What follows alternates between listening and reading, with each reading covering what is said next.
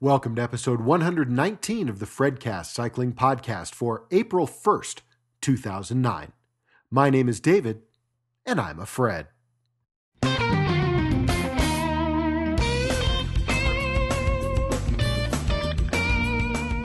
On this week's episode of the FredCast, way too many injuries, an epidemic of injuries, in fact. Plus, Utah Share the Road plates have been signed into law.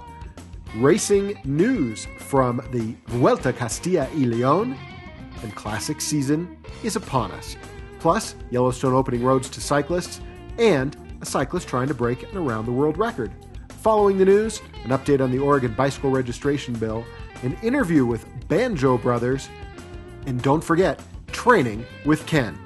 Plus, pod-safe cycling music. So sit back, relax, and if you're riding your bike, hammer just a little bit harder, because here comes the FredCast.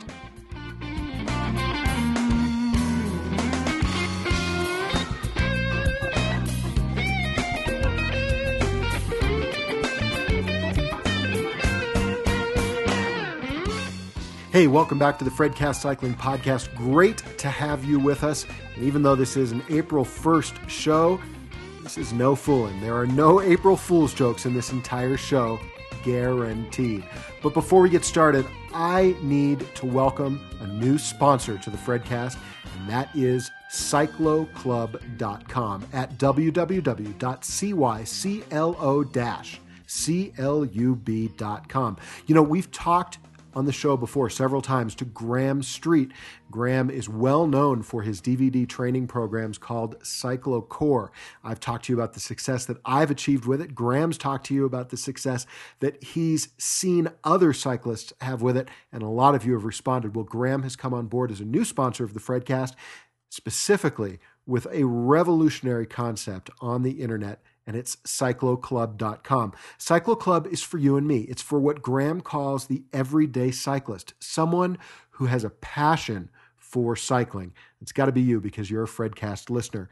Graham's goal, the mission of cycloclub.com, is to help you get stronger, more fit, and get improved results on the bike in less time, and it's all at a great value.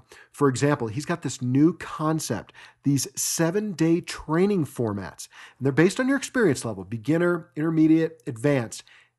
In 7 days, you are going to ride stronger, leaner, and you're going to be more fit every 7 days.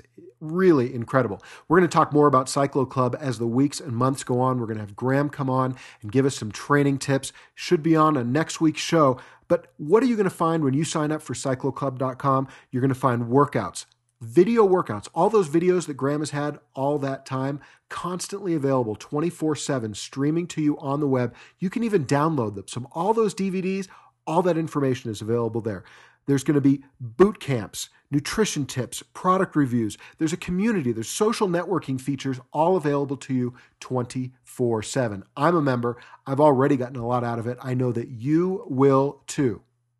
And if you sign up now, Graham's got a special deal going right now. If you sign up for an annual membership, not only are you going to get a full year of access to the Cyclo Club, but you're also going to get a CycloCore on-the-go workout DVD sent to you absolutely free as part of your membership. Go ahead and check it out. It's at cycloclub.com, cyclo-club.com. And we thank Graham and Cyclo Club for being a sponsor of the FredCast. And of course, if you didn't get those links, don't worry. They're in the show notes. And of course, they're also in the enhanced version of the podcast.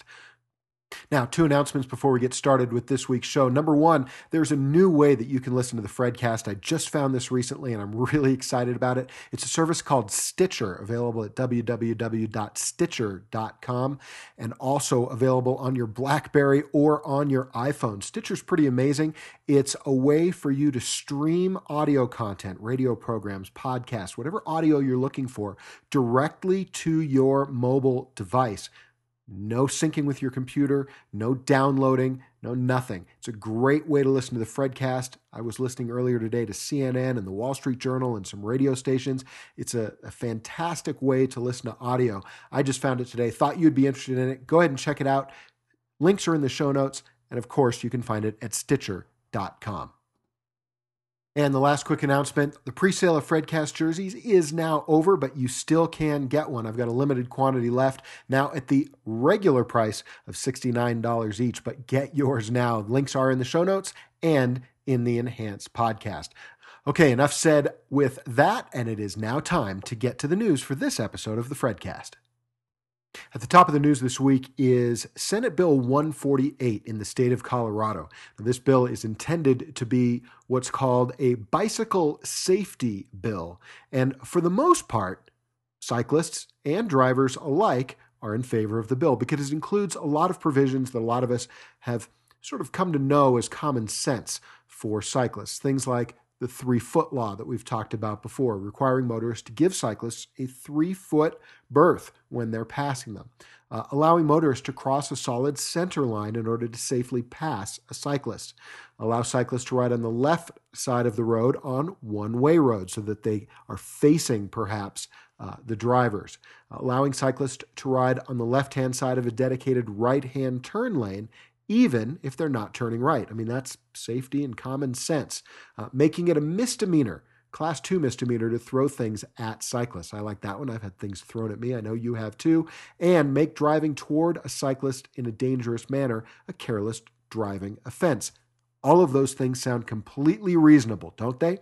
Well, here's the parts that are not reasonable that has a lot of cyclists in the state of Colorado very upset. 2 things specifically. Representative Randy Baumgardner from the state of Colorado added a couple of amendments. One of them would curtail riders' ability to ride two abreast on state highways. Now, while that may sound reasonable to you, the problem is that the effect of it is that it would mean that one cyclist could not pass another cyclist unless the lane being used was more than 12 feet wide. Unfortunately, that's causing a bit of a problem for cyclists. State law, as currently written, does allow cyclists to ride two abreast when doing so, quote, will not impede the normal and reasonable movement of traffic, or when they're riding on paths or parts of roadways set aside for the exclusive use of bicycles. And cyclists must stay within a single lane when riding two abreast. But there's another problem. Remember, I mentioned earlier the fact that Colorado wants to add this 3-foot buffer zone that so many other states in the United States have added. And I also mentioned that the bill would allow motorists to cross over a center line in order to give cyclists that wide berth. But there are amendments that are saying that they do not want to allow the motorists the ability to cross that yellow line, in effect invalidating the 3-foot rule and putting the motorists and the cars closer, perhaps dangerously so, to the cyclists. All sorts of bicycle clubs and cycling advocacy groups in the state of Colorado have mobilized against these amendments in the bill, Senate Bill 148, and are urging cyclists, like-minded cyclists, to contact their state representatives and their state senators, because as the House bill, which has been passed, and the Senate bill, which does not contain some of these amendments, which has also been passed, as they work to reconcile those two bills, your voice needs to be heard to try to get some of these amendments taken out. Meanwhile, neighboring Colorado is the state of Utah, where the legislature did something that I think a lot of cyclists are actually going to be in favor of, and that is they approved and Governor Huntsman signed earlier this week the bill allowing the creation of a share-the-road bicycle license plate for motor vehicles. Like many of the other special interest license plates in the state of Utah, special fees will be collected from those who want to put these license plates on their cars. In this case, those fees are going to be used for bicycle education and safety programs within the state of Utah. More information should be available soon on the state of Utah's Department of Motor Vehicles website. I, for one, plan on being first in line on October 1st. Well, when last we met here on the FredCast, I was on my way out of the country and I was telling you about a race that was coming up, and very excited to know that Team Astana and Lance Armstrong would be racing in Spain at the Vuelta Castilla y León. The problem is, well, we'll get to that problem in a moment, but as far as Astana, well, it was a successful race for them because first place in the final general classification in this year's Vuelta Castilla y León went to Levi Leipheimer from the United States in 15 hours, 33 minutes, and 23 seconds, and he was just 16 seconds ahead of his teammate and Tour de France champion Alberto Contador. Third place going to the United States and Garmin Slipstream's Dave Zabriskie, 22 seconds behind. Fourth to Steph Clement from Rabobank, who was 49 seconds behind Leipheimer. And fifth place to Denis Menshov from Russia and Team Rabobank, 54 seconds behind Levi Leipheimer. Said Leipheimer after the race, quote, "Our team was the strongest. After the time trial, I didn't have to do anything because my teammates did everything." So congratulations to Levi Leipheimer and Team Astana for winning this year's Vuelta Castilla y León.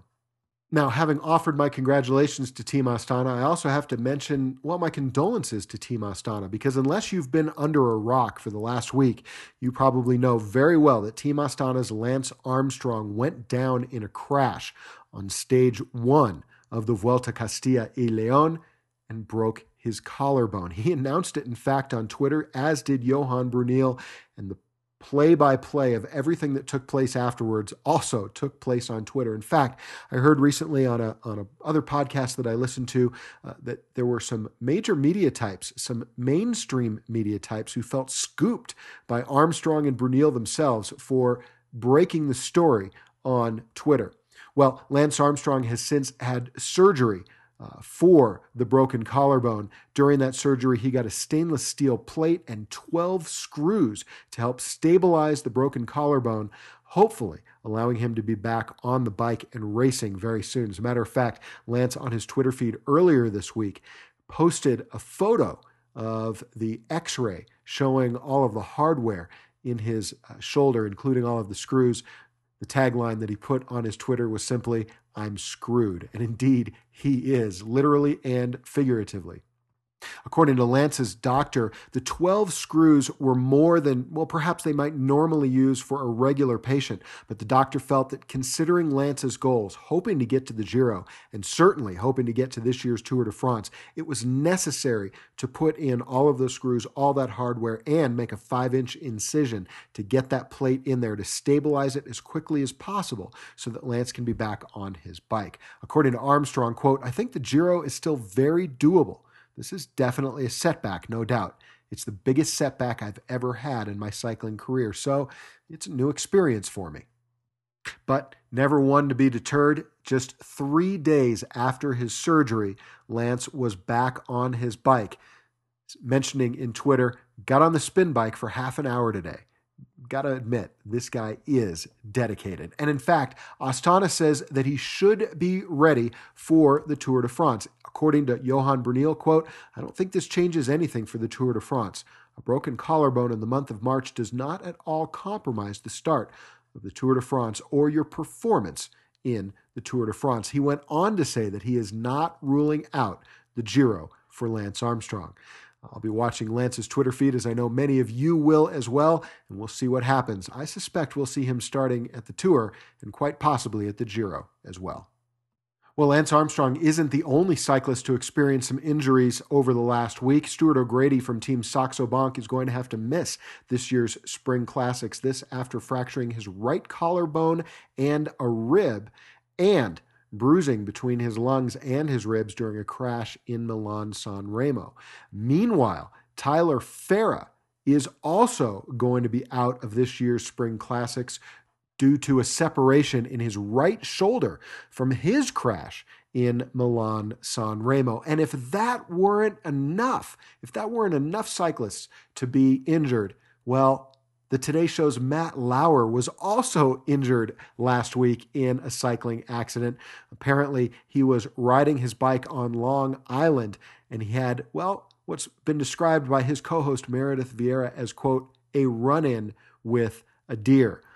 According to the story being put out by NBC, the deer leapt out in front of Matt Lauer while he was riding his bike.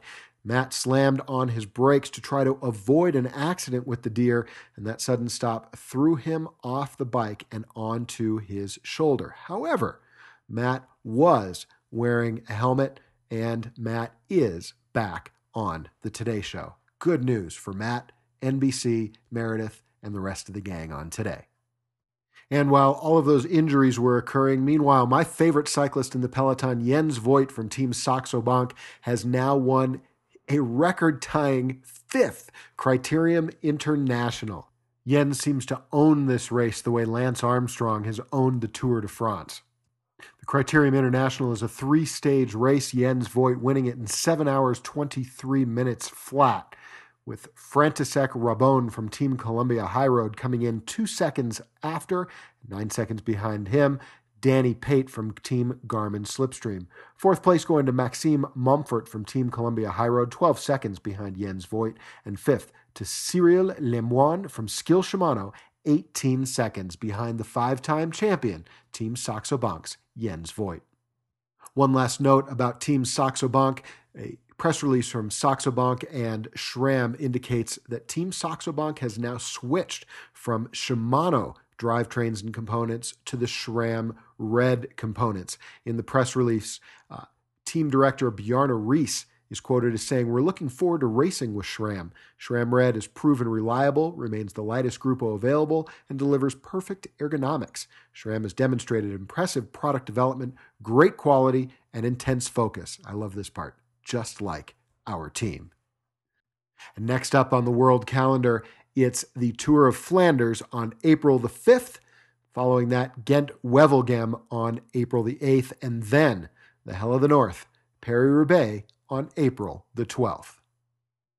Well, closely related to professional cycling is, unfortunately, the topic of doping. Now, before you click away, I know a lot of you are tired of me talking about doping, and especially tired of me talking about something called Operación Puerto, which was Dr. Eufemiano Fuentes' alleged doping ring taking place in Spain.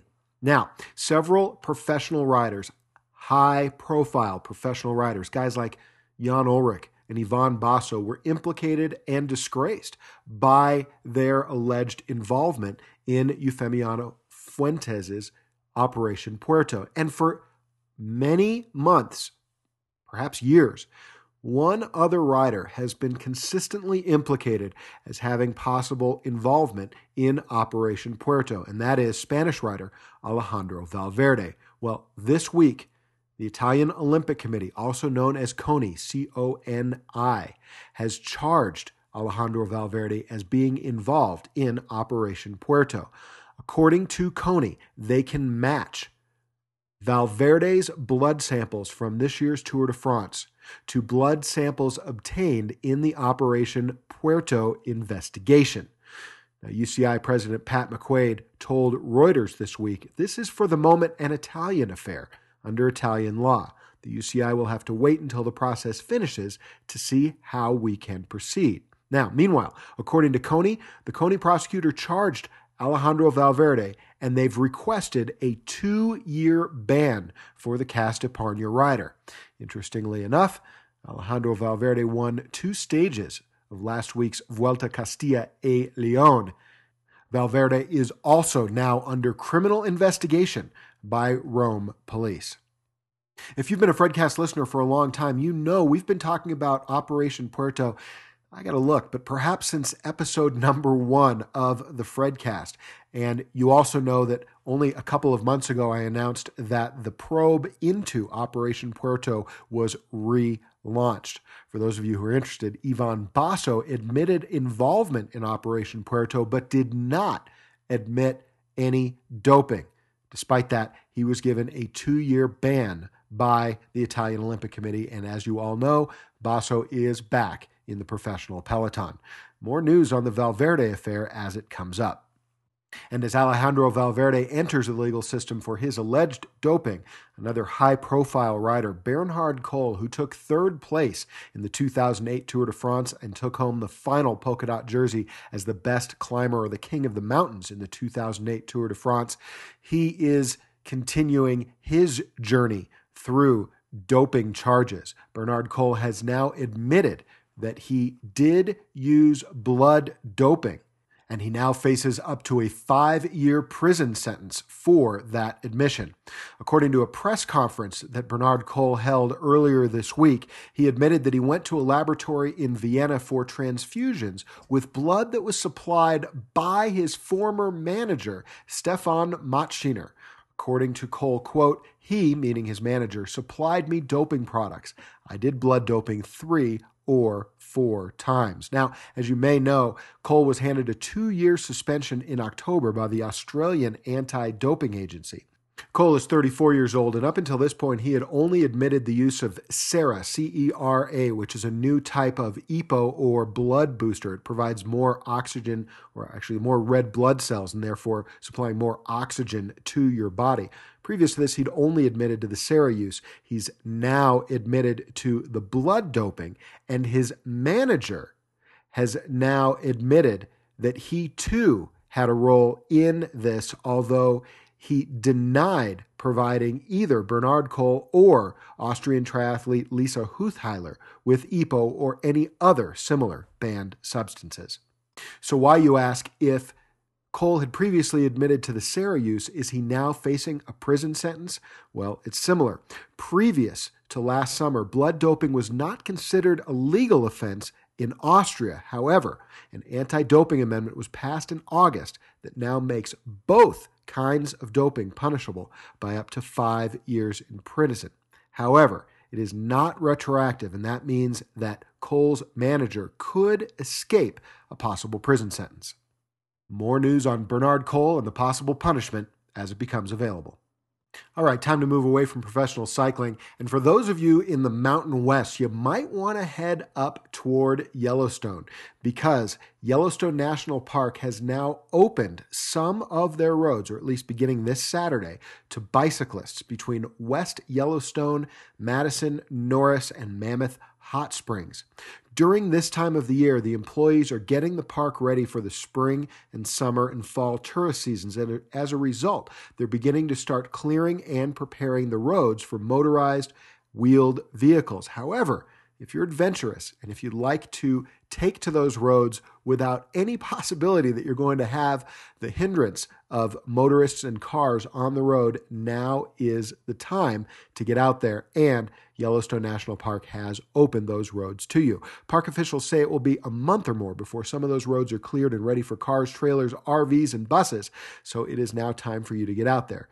For more information on this, cyclists are asked to call 307-344-2109. That's 307-344-2109 from 8 a.m. to 4:30 p.m. on weekdays for updated road access information, or 307-344-2113. 307-344-2113 for 24-hour weather information before you travel to the area. If you get up there, send me pictures. I'll post them on the website. I'd love to see what Yellowstone looks like without cars. Must be amazing. We've talked a lot here on the FredCast about the cycle hire schemes that have cropped up all over the world in cities all over the world. Most of them seem to be modeled on Paris's extremely popular Vélib. Vélib being a contraction of the words vélo and liberté for bike and freedom. And it is the largest bike hire system in the world. And you see it now all across Europe and North America and everywhere else. And in France now, they are now moving their cycle hire scheme out to the suburbs, with the first suburb filling 21 docking stations filled with new Vélib bikes just this week. In Boulogne-Billancourt, just west of Paris, they now are able to rent Vélib bikes, and this will be rolled out to 29 Paris suburbs over the next year.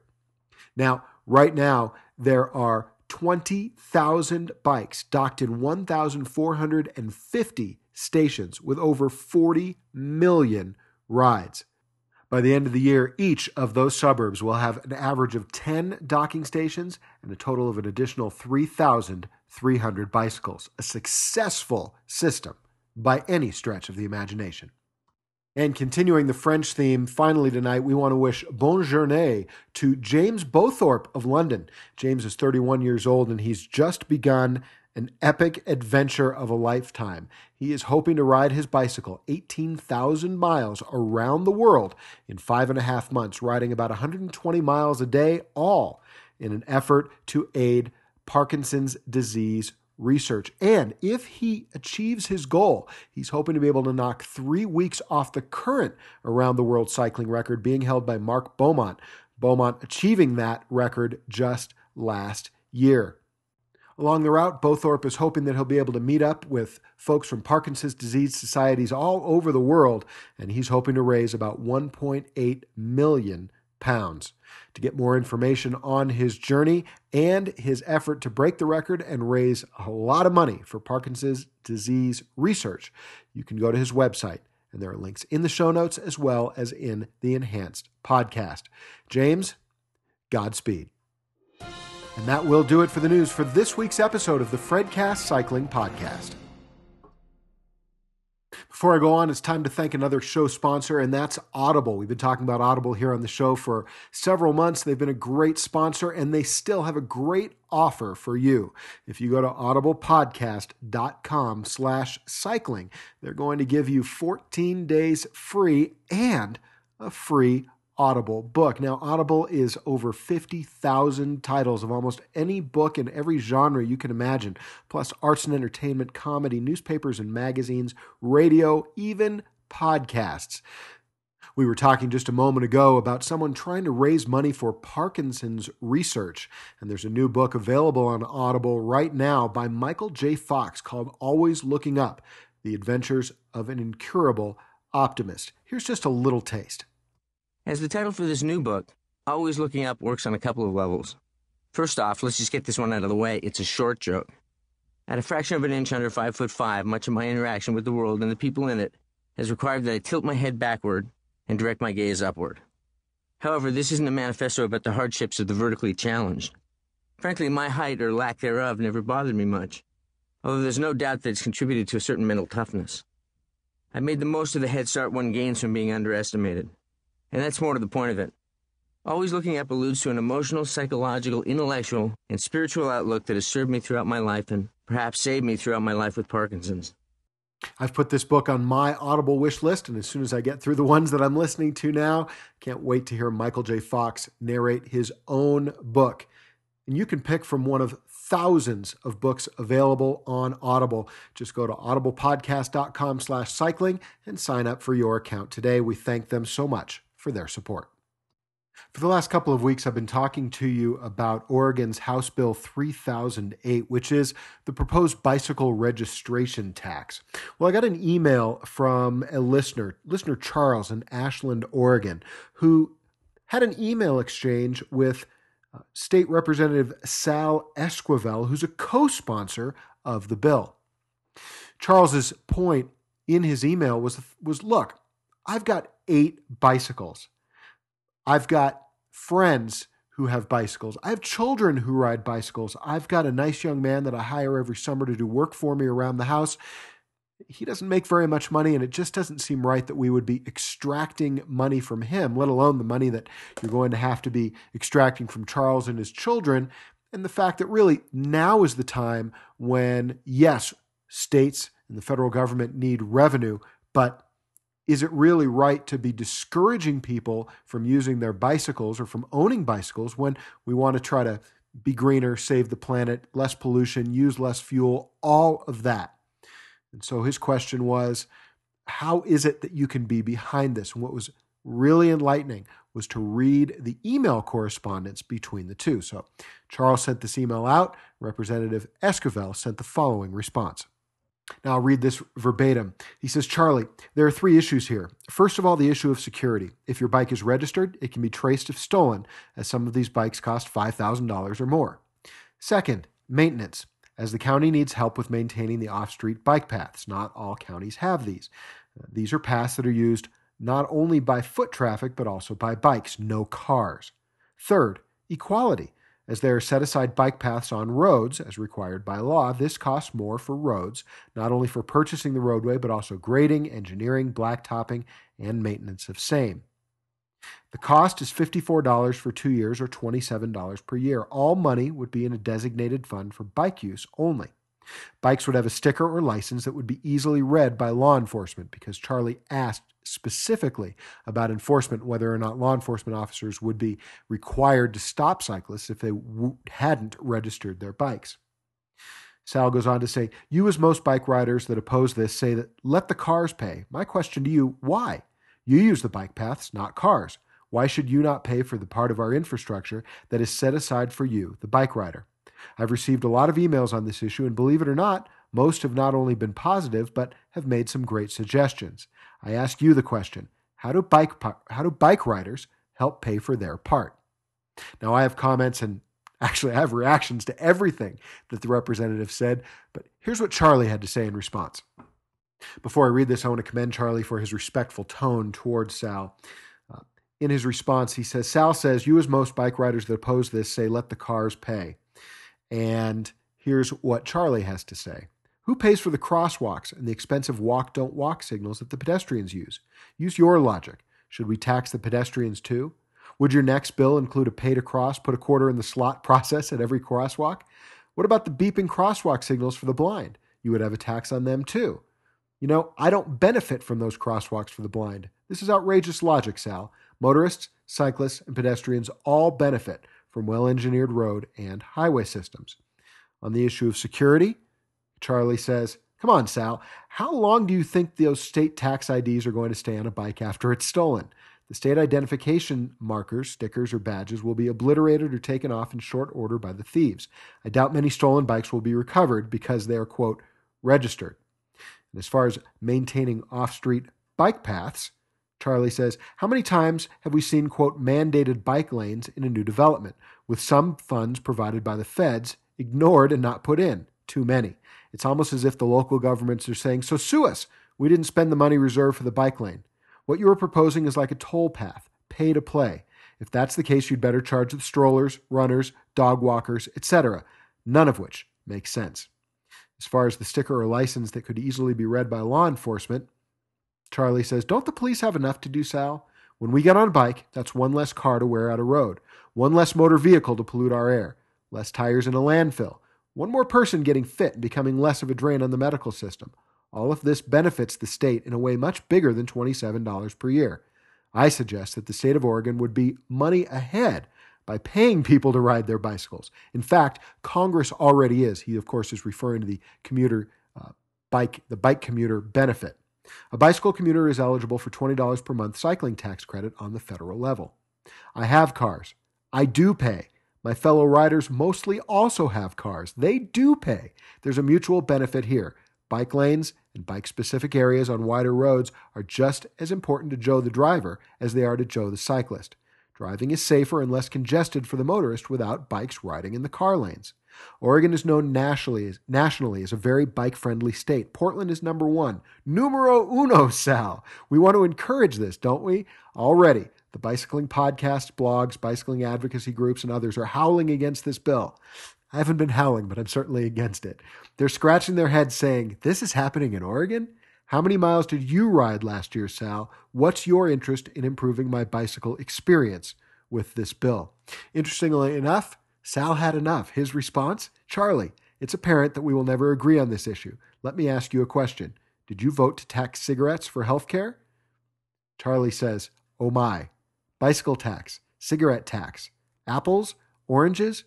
Do you smoke when you're not riding, Sal? Yes, we will never agree on this, but that's okay. It's good to have lots of viewpoints out there.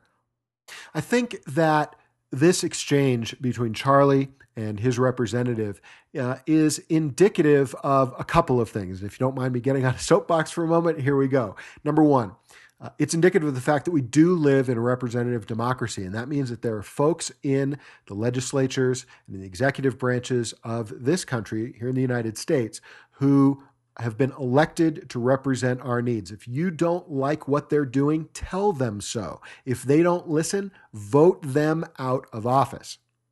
Number two, it also seems to point out that perhaps Sal isn't listening to the person whom he represents.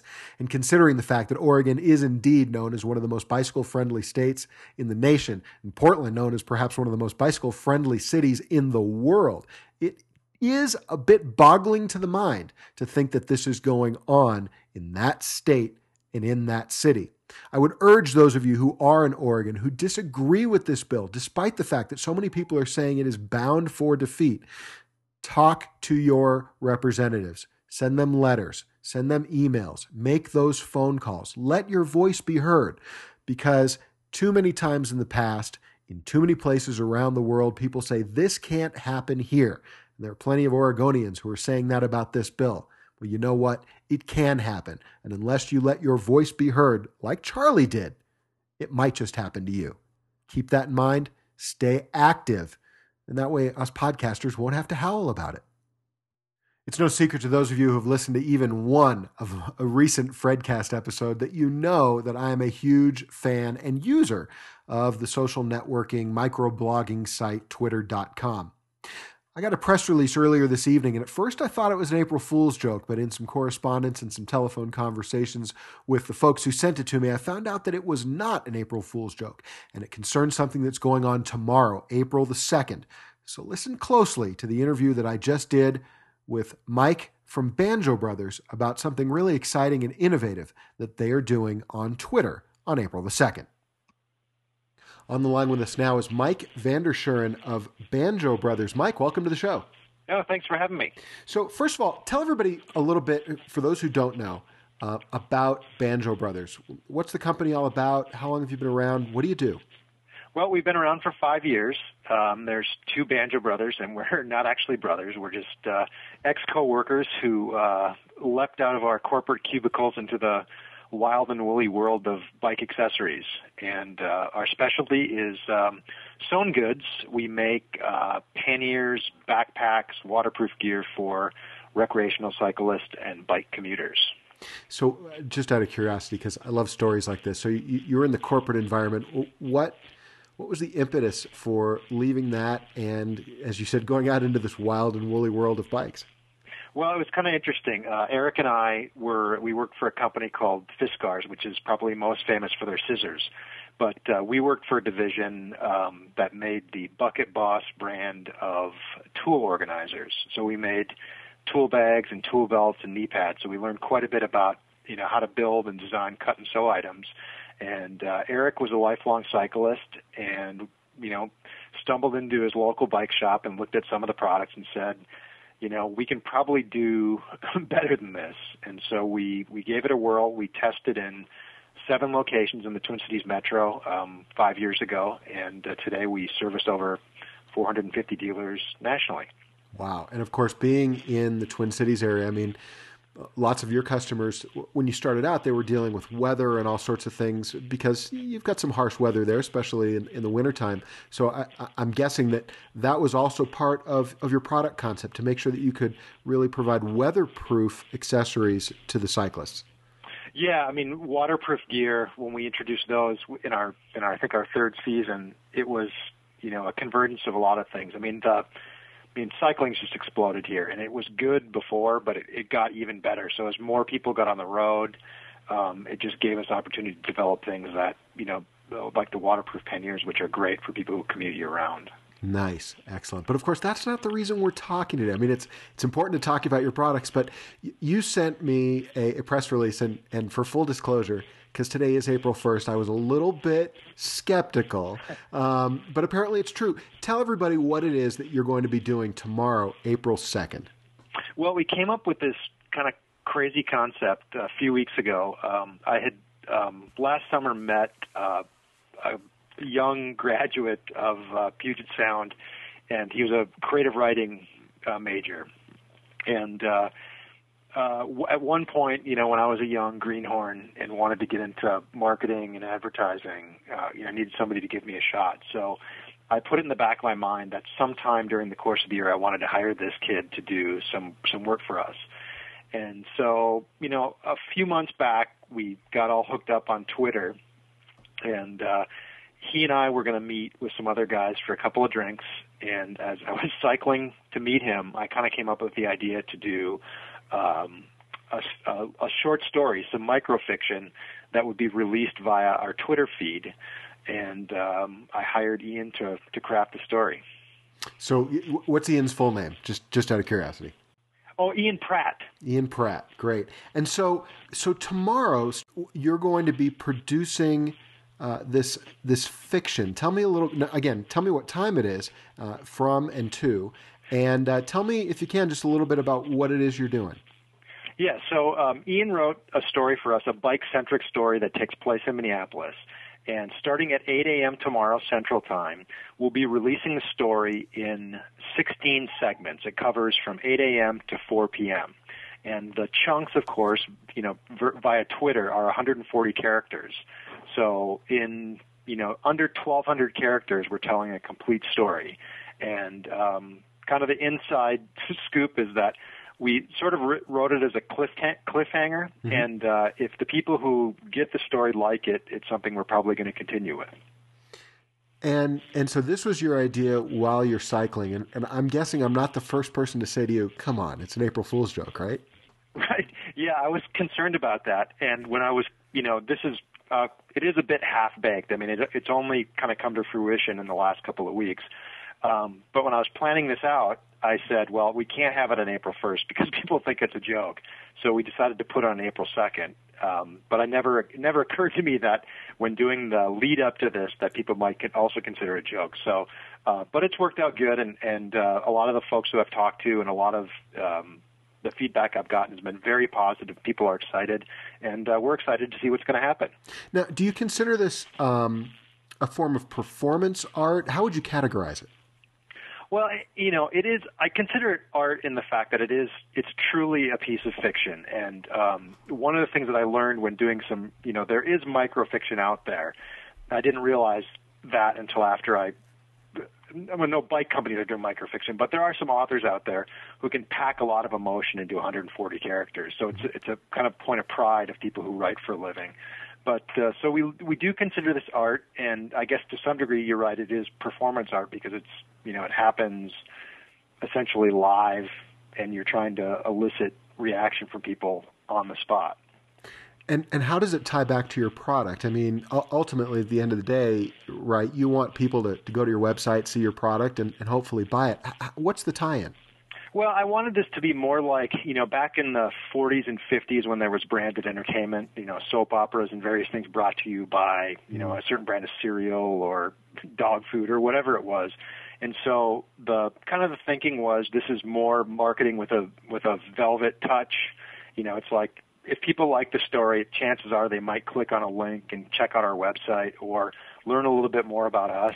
And, we'd like to be creative. So, I think people who have that sort of orientation will get a chance to know us and our brand. And I think overall it'll be good. Yeah, and I suppose that's really the goal of all social media is connecting people. And if you can make that connection, hopefully you can build some brand loyalty. So, I mean, I think it's a brilliant idea. I wish you a lot of luck with it. Tell me, give everybody your Twitter name and where they can find it. And then I'm wondering, are you doing any sort of specials associated with it? Tell me about that.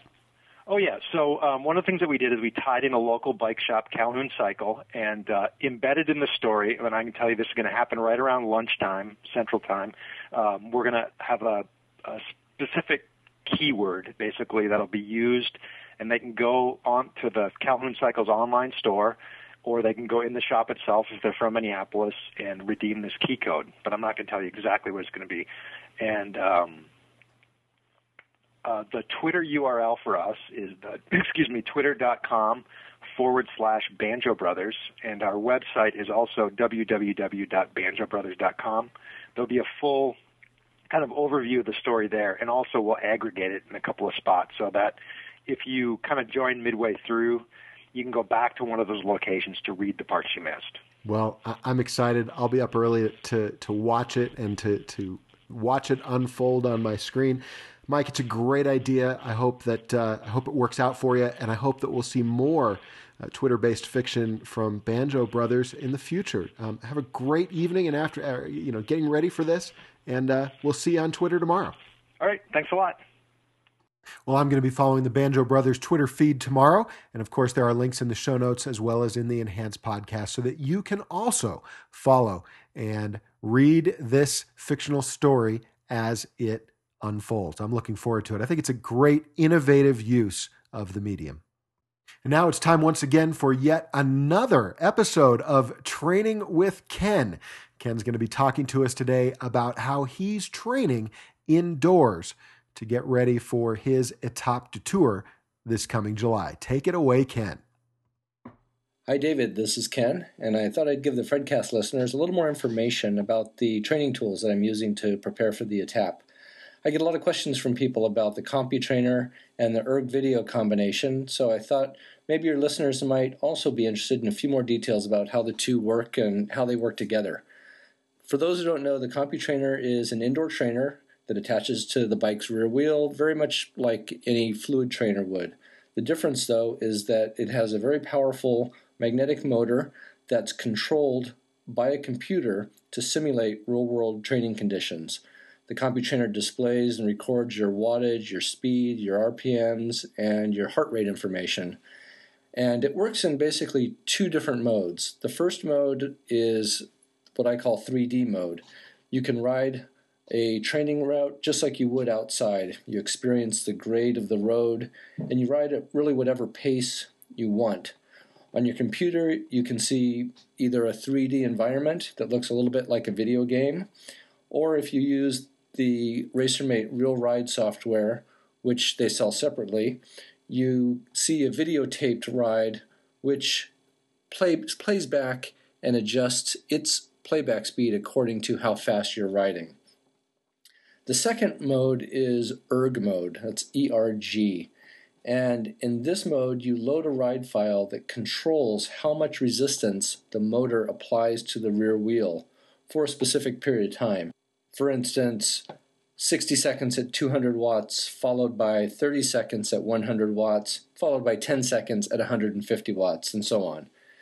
You can use the erg mode without the computer by running set programs from the handlebar control unit that comes with the CompuTrainer. But there's much more potential when combining it with other software. And this is where the erg video software comes in. With this, you're part of the action on a filmed ride.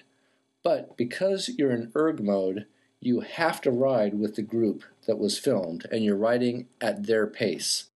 The software applies the resistance as though you are one of the riders in the group. When you enter your functional threshold power, which is the wattage that you can maintain over a 60-minute time trial effort, erg video scales the effort to your capabilities, so you're riding at a percentage of your FTP. Erg Video's most powerful feature is that they are fully customizable.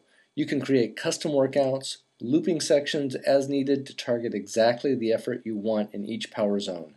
And if you work with a coach like Rich Wharton, he can email you your workout file, and that automatically loads your workout into the erg Video software.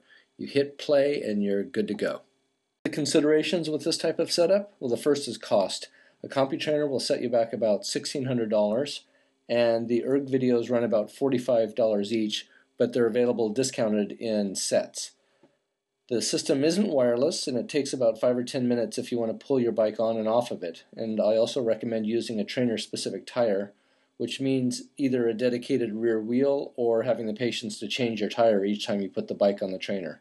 Obviously, the ideal setup is to have a dedicated bike that you just leave on the trainer all the time. Finally, the CompuTrainer and its software could sort of use a bit of a facelift. They've got a system that's functional and reliable, but it's clearly aimed at the serious sports training market. And if you're expecting Xbox 360 style graphics, you might be disappointed by the utilitarian look and functionality. But happily, the erg Video software does a great job of bridging that gap. And I use that exclusively now. I very rarely use just the CompuTrainer software on its own. One note to Mac users, this is a PC-based system.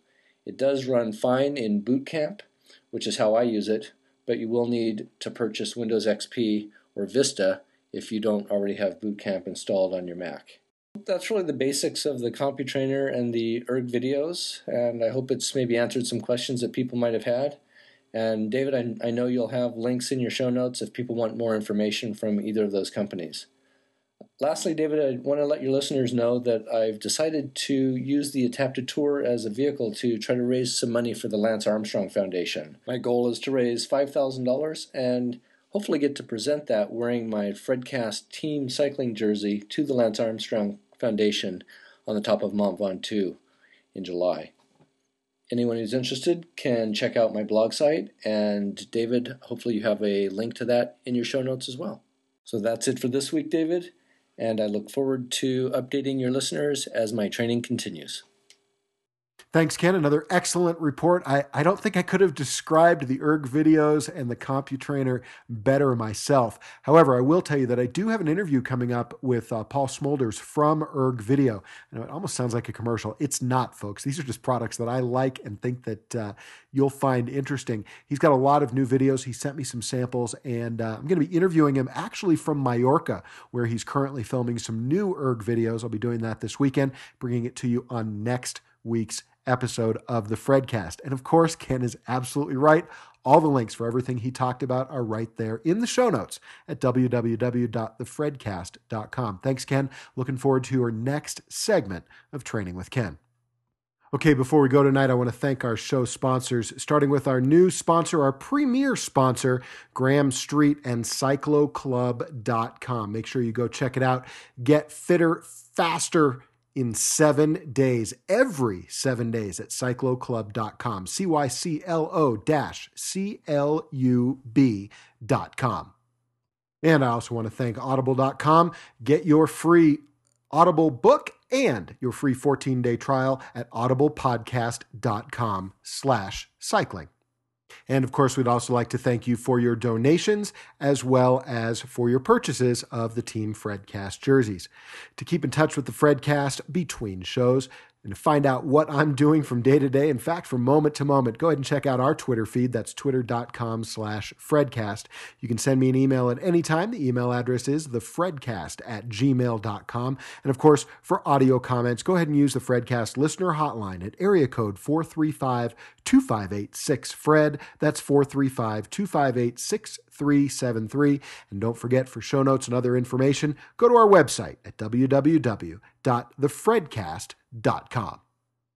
And as always, it's time for PodSafe cycling music. This is provided to us, as usual, by the PodSafe Music Network at music.podshow.com. Tonight's music is called Slipping Away. It's by Ryan Calhoun. There are links in the show notes to where you can find Ryan on Podshow, on MySpace, and also on iTunes. Please go to iTunes, go to the links in the show notes, support musicians who support podcasts. So between this week and next, don't forget that Banjo Brothers story on Twitter tomorrow. And don't forget to enjoy the music, but most of all, enjoy the ride.